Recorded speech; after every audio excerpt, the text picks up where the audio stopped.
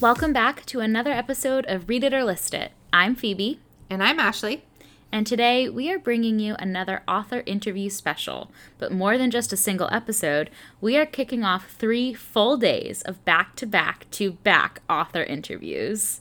Yes, and we want to first and foremost thank Atria and Penguin Random House for allowing us to connect with these authors and providing Phoebe and I with copies of their latest books.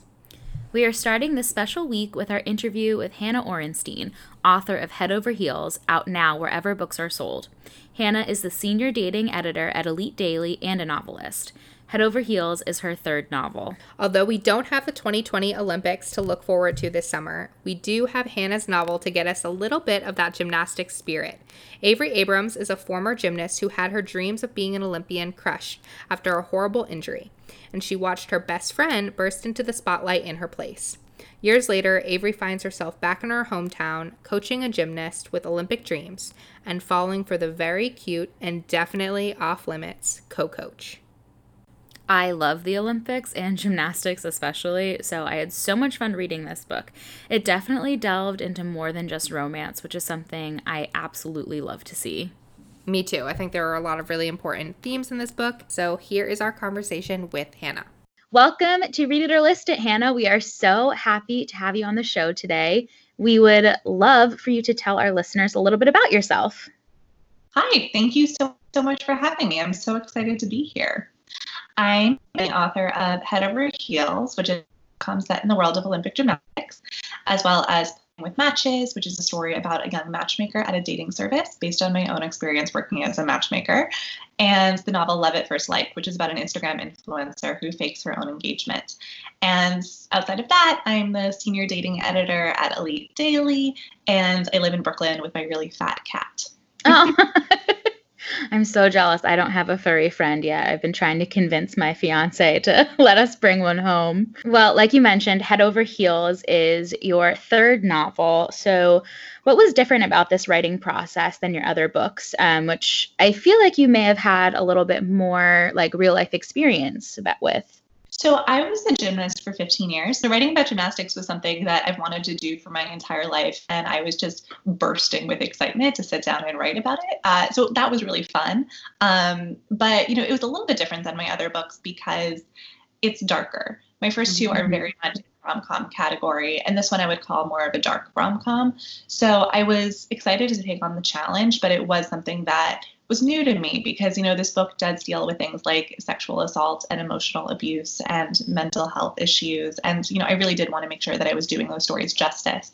So it was a challenge, but it was a really satisfying one as well. My mom's a ballerina, so I grew up in the dance world, and I was really impressed with the dialogue of gymnastics and the movements and all of that, where I was like, oh, you really feel like you're watching a gymnastics meet through this. Oh, thank you. I think the pressures of, former athletes and current athletes, particularly in gymnastics, about body image and how central that plays a role. I really appreciated the discussion of that. Like, you can still keep it light with a romance, but I felt like this novel was definitely a lot about Avery's growth as a person and coming to terms with past trauma and then current things that were going on in the gymnastics world, which are all relevant to real life events.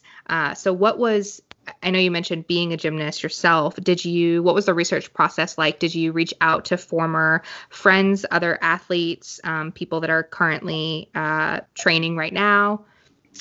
I'm lucky to have a lot of friends in the gymnastics world, and through my work previously at 17, where I was a writer and an editor, I've interviewed a couple of Olympic gymnasts. I felt like I was confident in my ability to recreate that world. But beyond that, I've also been in contact with organizations like RAINN, like the National Domestic Violence Hotline, the National Eating Disorders Association. And so my research and reporting with those groups really did inform the discussion around some of the heavier elements of the book. So that's where that came from. That's great. I mean, I really loved all of those elements to it. We did a whole series on romance when we first started our podcast, and we have found that romance is a genre that is allowing like risks to be taken with discussing these really important issues that are so prevalent in society today and really giving voice to the characters. And I loved like all of the elements of mental health that are discussed. So what are some things that you want people to take away from Avery's journey? That's a great question. I love that question. You know, she comes to the book with a lot of baggage in her past, and I think, you know, that's really common. You know, what I love about romance novels and like just as a genre is that, you know, they give space to the fact that everybody comes to a relationship with, you know, whatever issues are in their past. And often I think having those discussions with a partner can help you process pieces of your identity and help you feel more confident in speaking up and sharing your story with others, you know, whatever that is in your past. And so I would just love for readers to appreciate Avery's growth over the course of the novel from somebody who feels, you know, not confident in her ambition, not confident in her worth, you know, who feels like her best moments are behind her. And, you know, over the course of the novel, she really does grow into somebody who is really confident speaking up not only for herself, but also for others. And I was really proud of her growth throughout the course of the novel. Yeah, I also feel like Jasmine had really great growth too, different kind of growth, and she's obviously more of a secondary character than Avery, and her story is not at the front and center, but it is still a prominent part. And I feel like she had a really great growth in just coming to terms with, you know, her relationship and then what she wanted to do when she reconnected with Avery.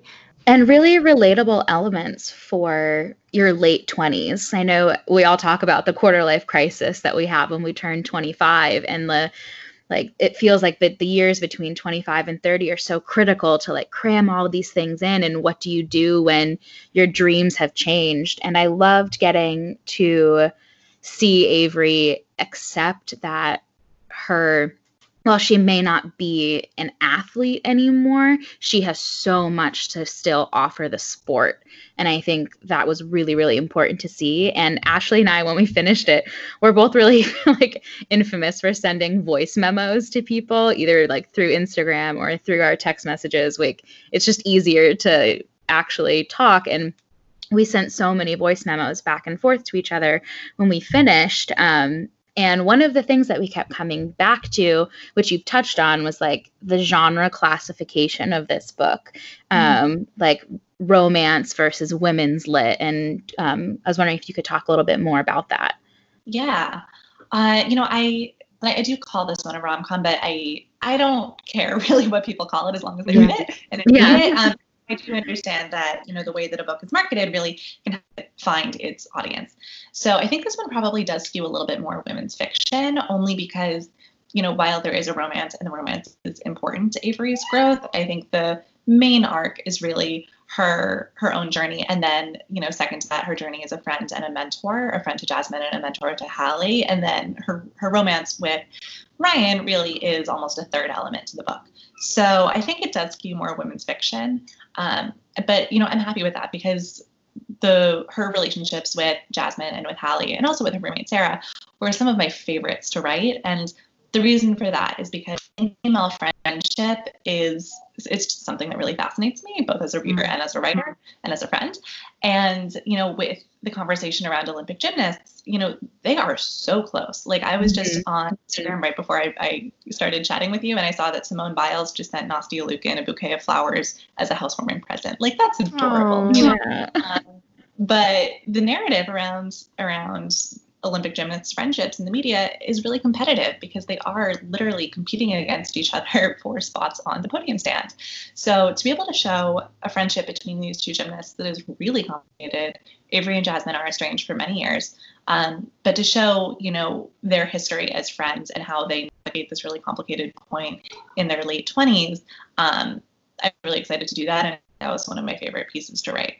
Yeah, I agree. I mean, Sean Johnson and Nastia Liukin were best of best friends, and the media like couldn't understand why they couldn't hate each other. And it's like, you know, not all women are after each other. Like, we can be friends and cheer each other on and be like allies for each other. Yeah, and that's how it should be. Exactly. But doubling back to Ryan, because we do need to discuss Ryan. We both found it sort of frustrating to see him not really believe Avery at first, or he chose not to believe her until he witnessed Dimitri's treatment of gymnasts himself. But I also was like, I guess playing devil's advocate in a way that I do think it is sort of an important element for people to see, because Ryan has this privilege that allowed him to turn a blind eye for his own benefit. Do you think people will be able to recognize that? Was that a conscious choice? Or what are you hoping for people to recognize about this? Yeah, I mean, with Ryan's storyline in terms of coming to terms with the abuse in gymnastics, I think that he's, like you said, coming from a place of enormous privilege. And he really looks up to Dimitri. Dimitri is his career idol. And, you know, what I wanted to comment on with his story is that for people, it can be really tough for them to actually recognize what's going on and realize that, you know, even if you do really admire somebody, they're not a good person. And I don't think that's okay. You know, I think that survivors should be believed, women should be believed, and there's really nothing else to say there. I mean, that's just it, point blank. But, you know, I wanted to show that it is possible for those people to learn and grow. So, you know, he did make a mistake. He made a huge mistake by not initially believing the extent of what Avery was telling him about Dimitri. But he finds a really meaningful way to right his wrong by the end of the story. And that was important to me because otherwise I couldn't have him be redeemed as a romantic interest. The vending machine moment was so sweet. Like, I thought that was a great way to wrap it up. Yeah, and I think I really did like Ryan as a character. I thought he felt very authentic and real, as both in his emotions and feelings towards Avery, but then also in his kind of understanding of his place and what the harm that he caused, and then also how he can rectify that harm. Ultimately, was always rooting for Ryan and Avery, but I also had this little thing in the back of my mind that was like remembering about Tyler. Not that I wanted Tyler, you know, to be more focused on in the novel, but I kept thinking, you know, as we saw Avery come into her own over the course of the novel, what do you think that Tyler was thinking this whole time when he starts to see Avery maybe in the press or something like that? What do you think is going through Tyler's mind? You know, I would love to explore that, you know, in another chapter. I think that could be really fun. You know, he dumped her and he thought that she had no ambition. He thought that she had no drive. And, you know, I think he looked down on her by the end of their relationship and he was disappointed in her. So I think it could be, you know, just a moment of like face palm when he realizes, you know, I mean, just because people struggle doesn't mean that they're worthless, obviously. But, you know, I think that's a lesson that he had to learn the hard way. Yeah. So we know, obviously, you being a former gymnast and the fact that you wrote this about gymnastics is that it's probably one of your favorite sports to watch in the Olympics. Do you have any others that you really enjoy watching, either summer or winter? Yeah, I love to watch diving. I spent a year on a diving team actually in high school, and it was so much fun. It's such a cool sport, and obviously I love it because it looks a lot like gymnastics. Yeah, I was gonna say it's the gymnastics of water.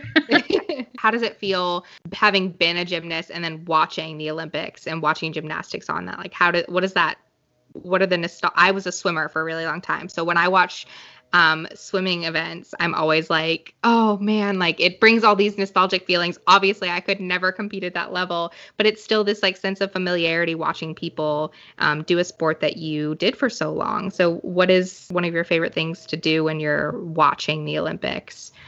Oh God. I mean, you know that video of Aly Raisman's parents in the stands, like, yes. They're like veering back and forth and like cringing and groaning. Like, it's amazing. That's how I feel watching gymnastics. You know, like when I'm like pointing my toes and like, you know, moving my arms, like it's a whole thing. It's hard because you know exactly what they're going through. I mean, not at a level, of course, but I know how scary it is to like make a move and you're not totally sure if you're going to land it properly. Or like when they wobble on beam, I know exactly how terrifying that is. Beam is so much harder than it looks, and it looks really hard. So that's saying a lot. So yeah, I feel like I'm right there with them. You're originally from Massachusetts, right? I am. Yeah. Ashley's originally from Massachusetts, and isn't Aly Raisman? Alex and I grew up in the same hometown.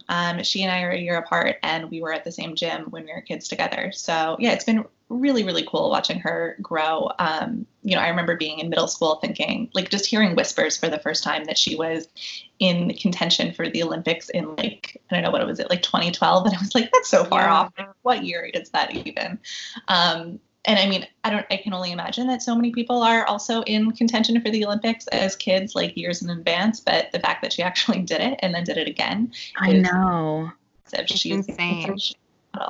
Yeah, I remember I'm from Cape Cod originally, and I knew people that I played field hockey, and I knew people that played field hockey like in your hometown. And so I felt like I had a connection, and now you have definitely taken that title from me. I wonder if we know people in common. That's funny. We probably do. I'm now live in North Carolina, but I grew up my whole life in Falmouth on the Cape.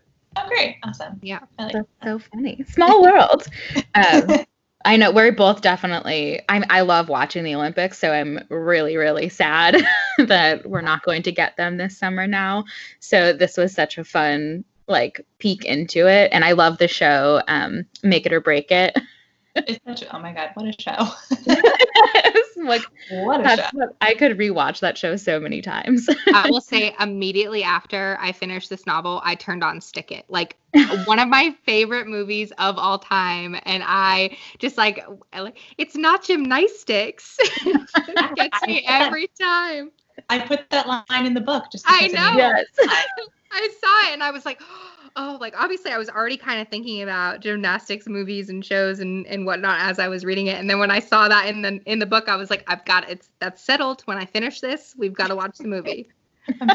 We put on leotards and tracksuits and scrunchies all matching, and like 7 of us went to the theaters to see Stick It, and we felt like the coolest people in the world.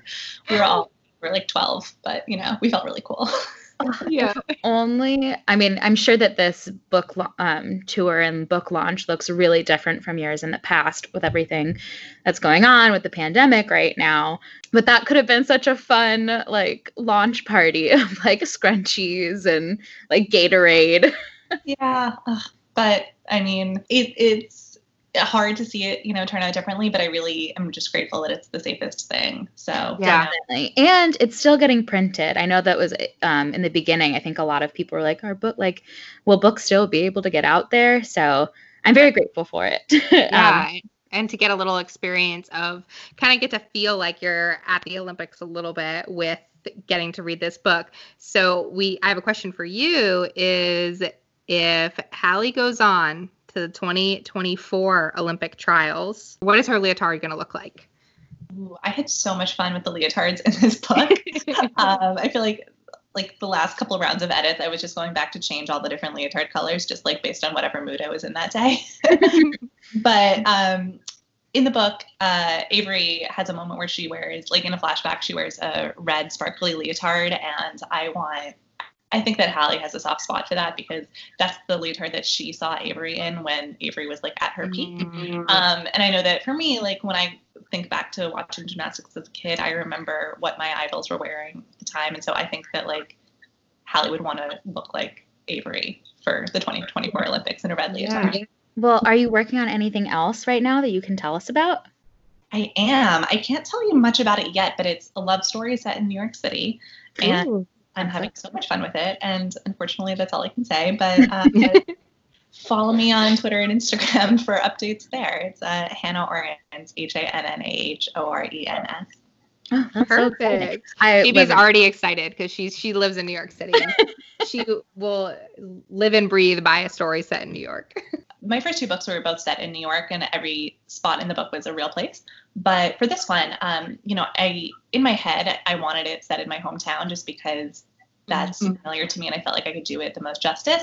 But I didn't want readers to think that I was writing about Aly Raisman, because I'm not. Right. It's just a total coincidence that we grew up in the same place. So that's why the town in the book is fictional. It's Greenwood, Massachusetts, which does not exist. But if you are from Needham, where I grew up, you'll probably recognize all the places because they're described exactly correctly. I just changed the name of everything. We spoke to Laura Hankin recently, who wrote Happy and You Know It, and she, I don't, if you know the book, it's about a playgroup musician, and she was a playgroup musician, and that's how she had the inspiration for it.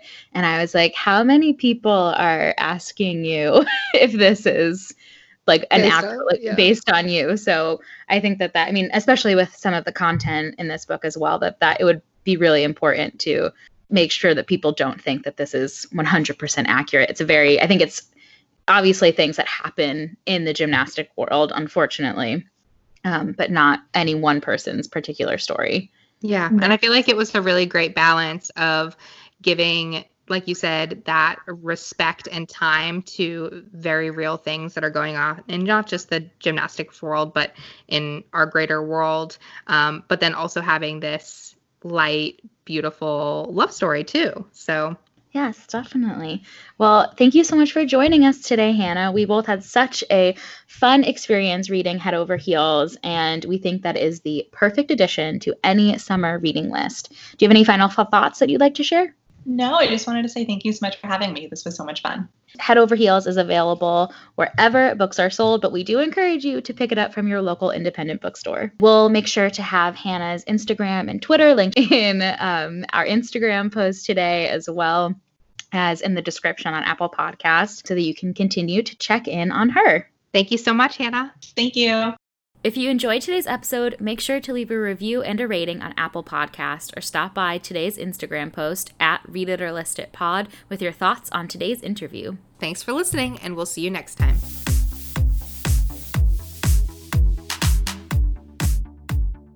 Original music by Jake Thorne. Podcast produced and edited by me, Ashley Chandler, and Phoebe Wright. You can find us on Instagram at Read It or List It Pod. All rights reserved 2020.